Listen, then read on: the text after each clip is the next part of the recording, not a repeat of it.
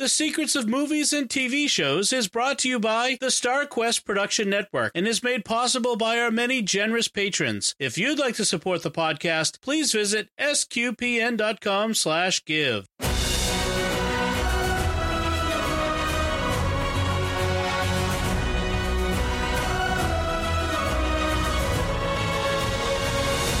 You're listening to Coffee and Cinema, part of the Secrets of Movies and TV Shows podcast.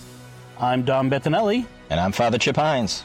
So, hi, Father Chip. Hello, Dom. How are you? I'm good. So, we've just come out of the theater where we saw the new movie Midway. Yes. We are not at the midway point of the movie, though. We're at the end of the movie. The movie is over. We just got our coffees at Cafe Nero, which we both agreed were a little lighter than usual. Not as much coffee in the cup as a lot of foam. And now we're going to discuss our thoughts on the movie. Now, we usually do a spoiler-free, spoiled discussions. Right. But this is about a historical event. Yeah, there's really, I think this happened and people know about it. Right. So there's really no, I don't think we can spoil it. You know what I mean? I think if you are spoiled by the events of the Battle of Midway, you probably didn't pay attention. You didn't pay attention in school. Yeah. And you need to hear about it. So. Yeah. So you're going to hear it from us. And frankly, because I knew the events of the Battle of Midway, it didn't change how I felt about the movie. No. So we'll just get right into it. Yeah. And then after we're done, we'll wrap things up and head out. So let's talk about it. So it's a movie about the Battle of Midway, which is events leading up. And events leading up to. That's actually the interesting part. It starts with this encounter, this meeting between a naval officer and Admiral Yamamoto. I was mixed up with Yamato, which is the battleship. Right. With Admiral Yamamoto in 1937, before the war. Right. When this officer, Layton, who plays a key role in is a real guy. Yeah, a real guy. I should mention, every character in the movie is a real person. Right. As far as I could tell, there were no composite characters. There might have been one or two.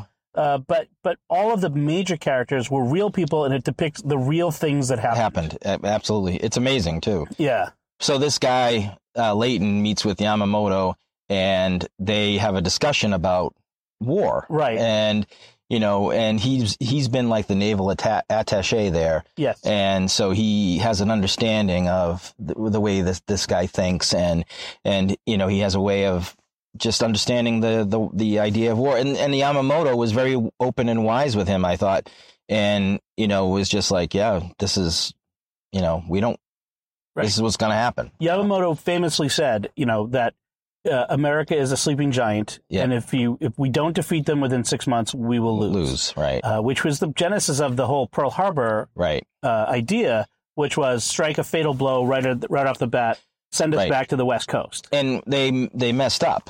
Right. Because they didn't hit the oil tanks and the oil depot, and they didn't hit the carriers. Right. The carriers were not in port. I mean, and frankly, it's a miracle. It was luck. It was, miracle or luck. It was divine intervention.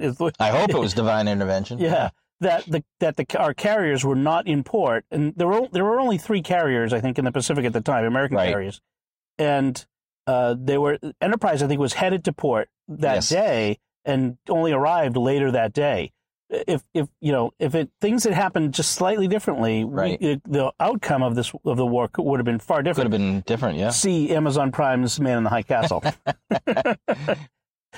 I don't watch, but I've heard is very good. Yes. In that it shows an alternate history where the Nazis and the Japanese won the war and split America between themselves. Right.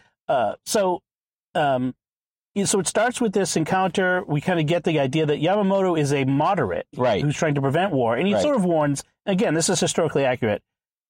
Japan is a world power, but is dependent on oil that they get from the United States. Right. And if the United States want to avoid war, don't mess with their oil supply. Right. Which makes sense. Makes sense and good advice, yes. Well, except, eventually, that's sort of gambling that the very warlike nationalists would not eventually turn their attention to the United States, which they probably would have done. Of course they would. Yamamoto's saying, give us moderates a chance. Right. So, it's a little bit of hindsight there. Should we, shouldn't we have? I mean, it worked out for us in the end. Right. But yeah, I mean, but it was an interesting way to begin the movie. Yeah, I mean, it lays the historical context out, and I think that's always good in these kind of historical movies because, the things we know now about what happened back then are so vastly more than they knew, right. Say in the 50s or 60s. Or even the 70s. Yeah. Yeah. And so, we have all this information and we have all these kind of, records and everything that are kind of not classified anymore. And, in people's own, writings about what happened. Right. So, we have a lot of strength in the history and, it's interesting to watch that unfold. I mean, what's going to happen, right? We're sitting there and you and I both know Pearl Harbor is going to get attacked. Right. You know what happens at Pearl Harbor. We know what happens at Midway. Right. We know we win the war. Right. But the question is what happens to the people? Right. And I think that's what this movie, captures very well is this was about the people that fought the war. Right. And the men on the line in the planes. And let me tell you, I mean, talk about brave.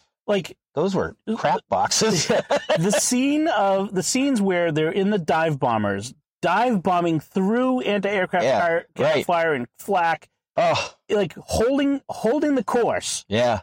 Watching guys around them get killed. Right. And they nevertheless finished the mission. Dropped the bomb and did what they had to do. Yeah. I mean, brave men. I mean, the ability to not just run away. Right. And some of that's depicted, like guys who are like, I'm losing my nerve. I can't. Yeah. And they're like, there was a scene which was reminding me very much like the Henry VIII Shakespeare's. Not eighth, Henry V Shakespeare's, where the St. Crispin's Day speech. Oh, St. Crispin's Day, yeah. That whole in years to come, you will look back at this moment and know that you held the course. If you can go back out there now, you will look back on this day and say, I can do anything. Right, and that's basically what happened with one, with right.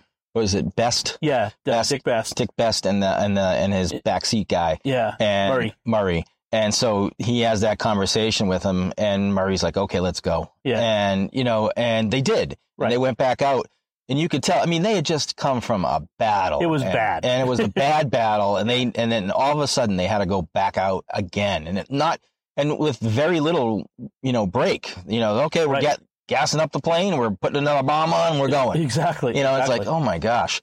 And the planes, and in the Japanese, officers even said it at one point in the movie, brave men, terrible planes. Yeah. I mean, can you imagine if we had the upgraded equipment that we eventually did have? Right. The planes we had at the beginning of the war were pretty bad. In fact, they didn't get into it, but the planes that were on Midway were really old. Right. They were even worse than the planes that were on the carriers. Right. But that was one of the things that they talked that they kind of came out was how the cost of the battle. We won, but at what cost? But so there were whole squadrons that never came back. Right. I mean, it was really heavy cost to the Americans. Heavy human cost. Right. Yeah. The other thing that was very interesting to me was the Japanese side. This is a joint American-Japanese movie production. And so you had a lot of the Japanese perspective, and there was no sense of we're evil. Right. That they were evil guys. The movie was dedicated to the American and Japanese sailors. Yeah. No, I think that's a good point, Dom, because the Japanese were not. Did they have a pact with Germany? Yeah, they did. Yeah. But I think in general, most of them, I think, were just regular guys. They're patriotic, yes. Honorable guys who were going to do their job because they were told to do it. Right. And they were fighting, an honorable war. Right. I mean, they weren't fighting it like the Taliban does today. They fought under the. Well, some obviously did not, like the whole stuff that they did to the Chinese. Some of the really bad stuff. But they didn't look at the Chinese as people. Well, you know what I mean? It's a whole different. The Nazis didn't look at the Jews as people too. I know. So there were some people. It's like the point being, not all the Japanese were bad. Right. And so they didn't turn them into cartoonish characters. Right. Here. They weren't twirling their mustaches. Which is like the movie Toro years ago. Right. Was also a joint American-Japanese production. Right. I was telling you after it came out, I think some of the I think the guy who played Admiral Nagumo in this was Admiral Nagumo in that movie too. I mean, this guy has been around a long time. But the cool thing is like, so those movies, like, I mean, that was Henry Fonda. That was decades ago. That was like 30, 40 years ago. No, I thought this was excellent because it was fair. Yeah. You know, I think, you know, obviously it spent a lot of time on the Americans. And that's fine. I mean, it's obvious that we won. So yeah, they're going to have that on there. And I thought they portrayed the Americans well too. Just patriotic guys who needed to do their job. And there was no sneering. There was no like. The only one thing was when he dropped that bomb near the end and blew up that carrier, and he just, this is for Pearl Harbor. Right. You know? Yeah. That was a little over the top. But it was a little bit, but you know, his character was like they played up the cowboy thing. Right. I think some of the characterization was a little bit over the top. Probably. In a movie like this, you're not going to get these great long story arcs. This is very different from Michael Bay's Pearl Harbor movie. Yes. Which was all like, you know, this love story with a war movie packed onto the back. This was a war movie. This was a war movie. I mean, you had some wives who showed up at different points in family. Mandy Moore. Mandy Moore is the wife of the lead there, and but this was a movie about this battle. In fact, it was made in cooperation with the U.S. Navy. Oh, was it? Yeah, the Navy has actually been promoting, I noticed, this movie as being accurate. That I did not know. And so they it's a very patriotic movie. It doesn't apologize for American patriotism. It does not. And so for that, I really was grateful. There was one scene, I think, that got me. I was starting to get a little irritated, and it was this scene where that one guy said he lost his nerve and he couldn't go out. Right, the young pilot. The young pilot. Yeah. And he was like, I can't do it. And I'm thinking to myself, this is the greatest generation. Well, but there were guys who said that. Apparently so. But it was hard to watch. Right. The thing is what's important is, as I say, bravery is not having no fear. Bravery is facing your fear and going out anyway. Yeah. And he did. He did. In the end, he did. I mean, Best turns to him and says, I don't have the luxury of being able to do anything about your lack of confidence. But then he Best thinks, okay, I'm the leader now. Right. He says, you're my wingman. I'm going to watch over you. Right. And, you know, we see what happens. Yeah. There's some things that are kind of predictable. Like there's the one guy who's like, it's my last day in the service. Yeah, I'm going home. I'm going home to see my family. We know what happens to that guy. he might as well have had a red shirt on. Well, he looked nervous getting into the plane. If you notice, like, it's like, is something bad's going to happen? No, everything's fine. No, everything's fine. Yeah. It was really good. The effects were good. We were talking about, like, you know, how much of that was real and how much was. I mean, the ships looked great. The planes looked great. Everything did. Yeah. We had like the submarine, the USS Nautilus. Yeah. And all of the things that you see on the screen, because just as a sort of background, as a kid in high school, I read a lot of books about the war in the Pacific. I read books about Midway and Pearl Harbor. So I knew a lot of these names. I recognized a lot of it. All the stuff that happens, all the war events, actually happened. Right. So we see the Doolittle raid. Yeah. They launched the bombers off the carriers, the Army bombers. That could be a whole movie unto itself. It should be a whole movie unto itself. That's if there's a criticism, that's part of it. There's so much packed into this movie. Right. I mean, like Aaron Eckhart is on screen. He's a big actor. He's on screen for 10 minutes, at most, as Colonel Doolittle, and that's all he gets because that's all the time they have for him. Right. I mean, that raid in and of itself, and the aftermath of all that, should have its own movie. Yes. And I hope that somebody does it. Yes. Even if maybe even this director, Roland Emmerich, if he wanted to do something more with that, I think it would be good because that seems like a story that's not, hasn't been done. Right. And I mean, and even at the end, I knew the last Doolittle Raider had died this year. Yeah. And they put that up on the screen afterwards. But it was, so it was interesting. Those guys had a certain cachet in American military history. Oh, yeah.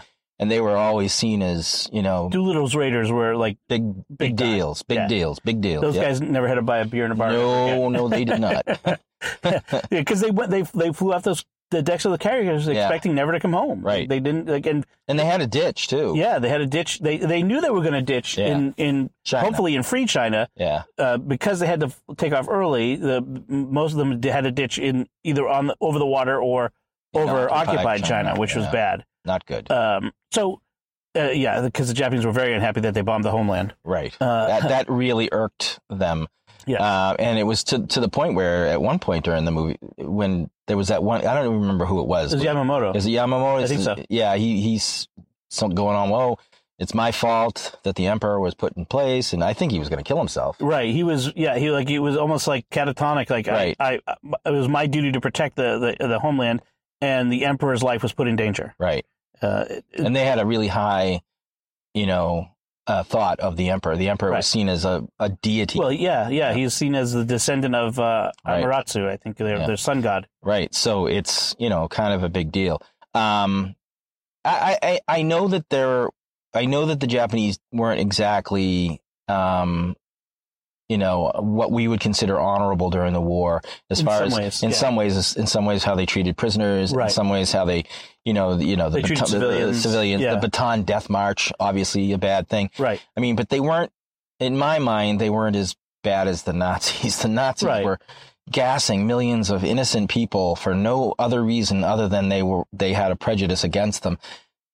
At least with the Japanese, you feel like there's some honor there. And I don't know if it's because they have a code and everybody knows that there's a code. And, I mean, I don't know. It's tricky. It is tricky. It feels like they kind of walk the line. The Nazi war crimes was a official policy of state. Right. Whereas the crimes by the Japanese in places seem like more individual commanders. Decisions of more localized. Right. Like Yamamoto was an honorable man. He was, yes. and his admirals, like they were honorable men, right? By and large, there's one scene where one of the captains of the carriers, of the Japanese carriers, decides to go down with the ship. It's his responsibility, right? And it's a powerful scene. It is a powerful scene, especially when they launch those torpedoes, and you're thinking, oh my gosh, standing on the deck, watching them come. Yep, and that's I mean. I have a lot of respect for anybody who serves in the military. I think it's an honorable profession and a necessary one, unfortunately. And I think I think war obviously has changed a lot since World War II. Right. There were conventions that they fought under. There were semi-rules that everybody tried to follow. At Pearl Harbor, the Japanese planes did not strafe civilian neighborhoods, for instance. Right. So, there was something about that war that was a little different than the wars that are fought nowadays, where seemingly anything goes. Total war. Yeah. And it's unfortunate that it's come to that, and it's scary because you never know what's going to happen in the world nowadays. But this movie, I thought, well directed, well acted. Woody Harrelson's in it. He plays Nimitz. Yeah, which is just shocking that Woody is Nimitz. I know. Like, he's not old enough. I know. And the thing is, and you knew it. I didn't recognize him at first, but when he spoke, I said, "Oh, that's Woody Harrelson." Yeah, exactly. He's got the voice. Because they had put extra hair on him. Dennis Quaid's in it as Bull Halsey. Yep. You got Luke Evans in it, who's one of the pilots, the carrier pilots. I mentioned Aaron Eckhart. Mandy Moore is one of the wives. Yep. And then there's this actually one guy, speaking of Man in the High Castle, who in the TV show, he lives in occupied Japanese San Francisco, who has to kind of bow to the Japanese. And so when in the movie, his character says something to the effect of, well, if we don't win here, we're all going to be speaking Japanese. And I'm like, that's kind of what he does in Man in the White Castle. Not Man in the White Castle. That's a totally different movie. That's a different movie. That's a totally different Man in the High Castle. I want to see that movie, though. But someone should write that movie. Yeah, that would be very funny. The Saturday Night Live skit. You mentioned the direction being good. Roland Emmerich. I'm a little shocked because Roland Emmerich is not known for his restraint. No. Look at 2012, for instance. If he can drop a mountain on a city, he will. Right. Now, obviously, nothing like that happened in history, but he certainly showed some restraint, more restraint than like Michael Bay did in Pearl Harbor. And I have to say, very well done. I thought so. Very well done. I thought so. And like you say, a lot of it is that CGI, but you have to get it right. Yes. And it has to look good. It has can't to look good. It can't look fake. And none of that, like the strafing and the anti-aircraft stuff, none of that looked fake. It all looked real. Yes. And all of the technology, the planes, the tactics, all of that was real. Right. They weren't playing with any of that stuff. Right. They did things. Things worked the way they do in real life. They did in real life. And the tactics they followed and all of that stuff. And frankly, to get all of what they did, I mean, they had to, of course, kind of compress some or leave stuff out. Right. Because you wouldn't be able to fit it all in. But the as much as they got in there was pretty amazing. Oh yeah, and because you got a real sense of it, because like the battles between the carriers at Midway, where these planes they don't have radars on them, and frankly, and they're radio silent for most of the time, right? And they're trying to it's like you're feeling around in the dark, yeah. For the other guy, like in a boxing match, right? And some of these planes, they went out, they didn't come back, they ran out of fuel, or they had to. They're at the edge of their fuel limit. They find the enemy fleet and they have to bomb and then ditch the planes. And, right. I mean, when you think about it, I mean, I have total respect for the guys that fly today, but flying back then was completely different. By the seat of your pants. Totally by the seat of your pants. There was no missile lock. There was none of that stuff. I mean, they shot based on what they saw. And if something obscured their view, they missed. Right. Exactly. And they didn't have multiple weapons. They had one bomb. Right. The torpedo bombers had one torpedo. The dive bombers had one bomb. That's right. That's it. And then you go back and go get another one. Right. It was totally different kind of warfare and aerial flying tactics but it makes you wonder like how the tactics have evolved too. That's when I watch movies like this, I think to myself, I wonder how much of this is studied in the academies. Like, do they study these battles to see like this is how you can do this and that? I mean, I don't know. Maybe they do. Maybe they don't. They still. I mean, there's still like history. I mean, they study the Athenian naval battle still. I mean, some things are timeless. Right. There are principles involved. Principles like what was Nagumo's big mistake was switching back and forth on the planes to bomb the base in Midway, and then they get through that and they're like, oh no, change your mind. Rearm the planes to go after ships, which two totally different kinds of armament. Right. And then the mistake is because it takes so long, all of that armament is basically on the deck, not in the magazines where it's safely stowed, but on the deck where one 500-pound bomb would take out the entire ship, which it did.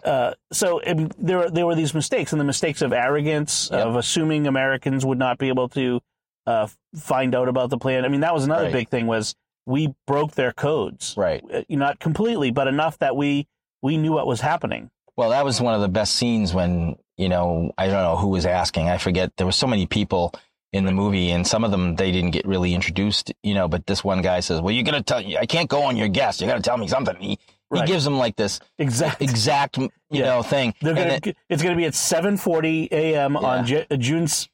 Let's say 7th. It might have been 4th.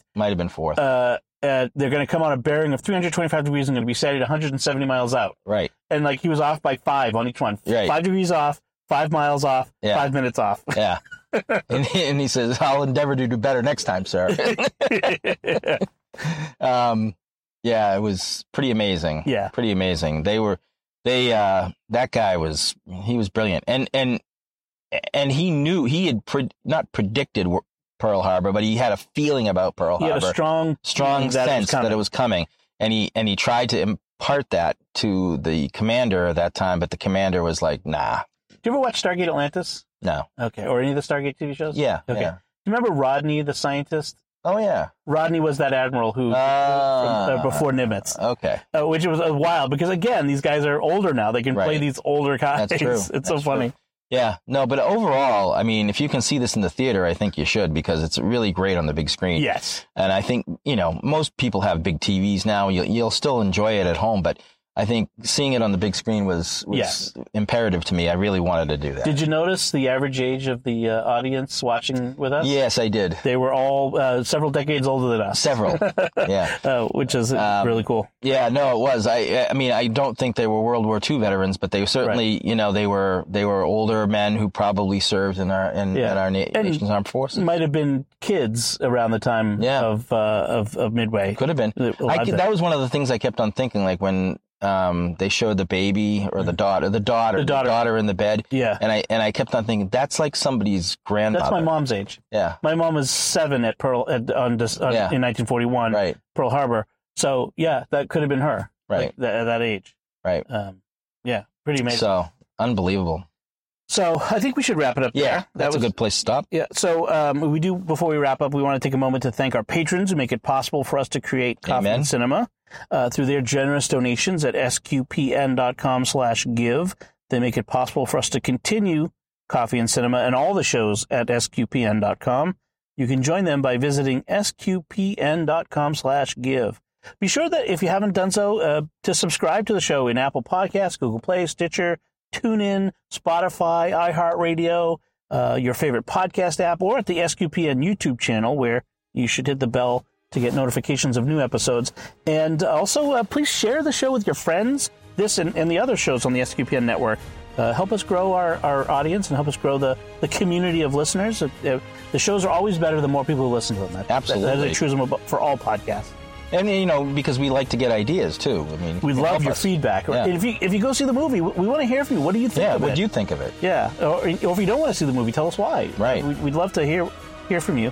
So you can let us know by visiting sqpn.com/secrets or the StarQuest Facebook page, facebook.com/StarQuestMedia. Or you can send us an email to secrets@sqpn.com. Let us know. Excellent. So until next time, Father Chip Hines, thank you for joining me for Coffee and Cinema. Thank you, Dom. And once again, I'm Dom Bettinelli. Thank you for listening to the secrets of movies and TV shows on StarQuest.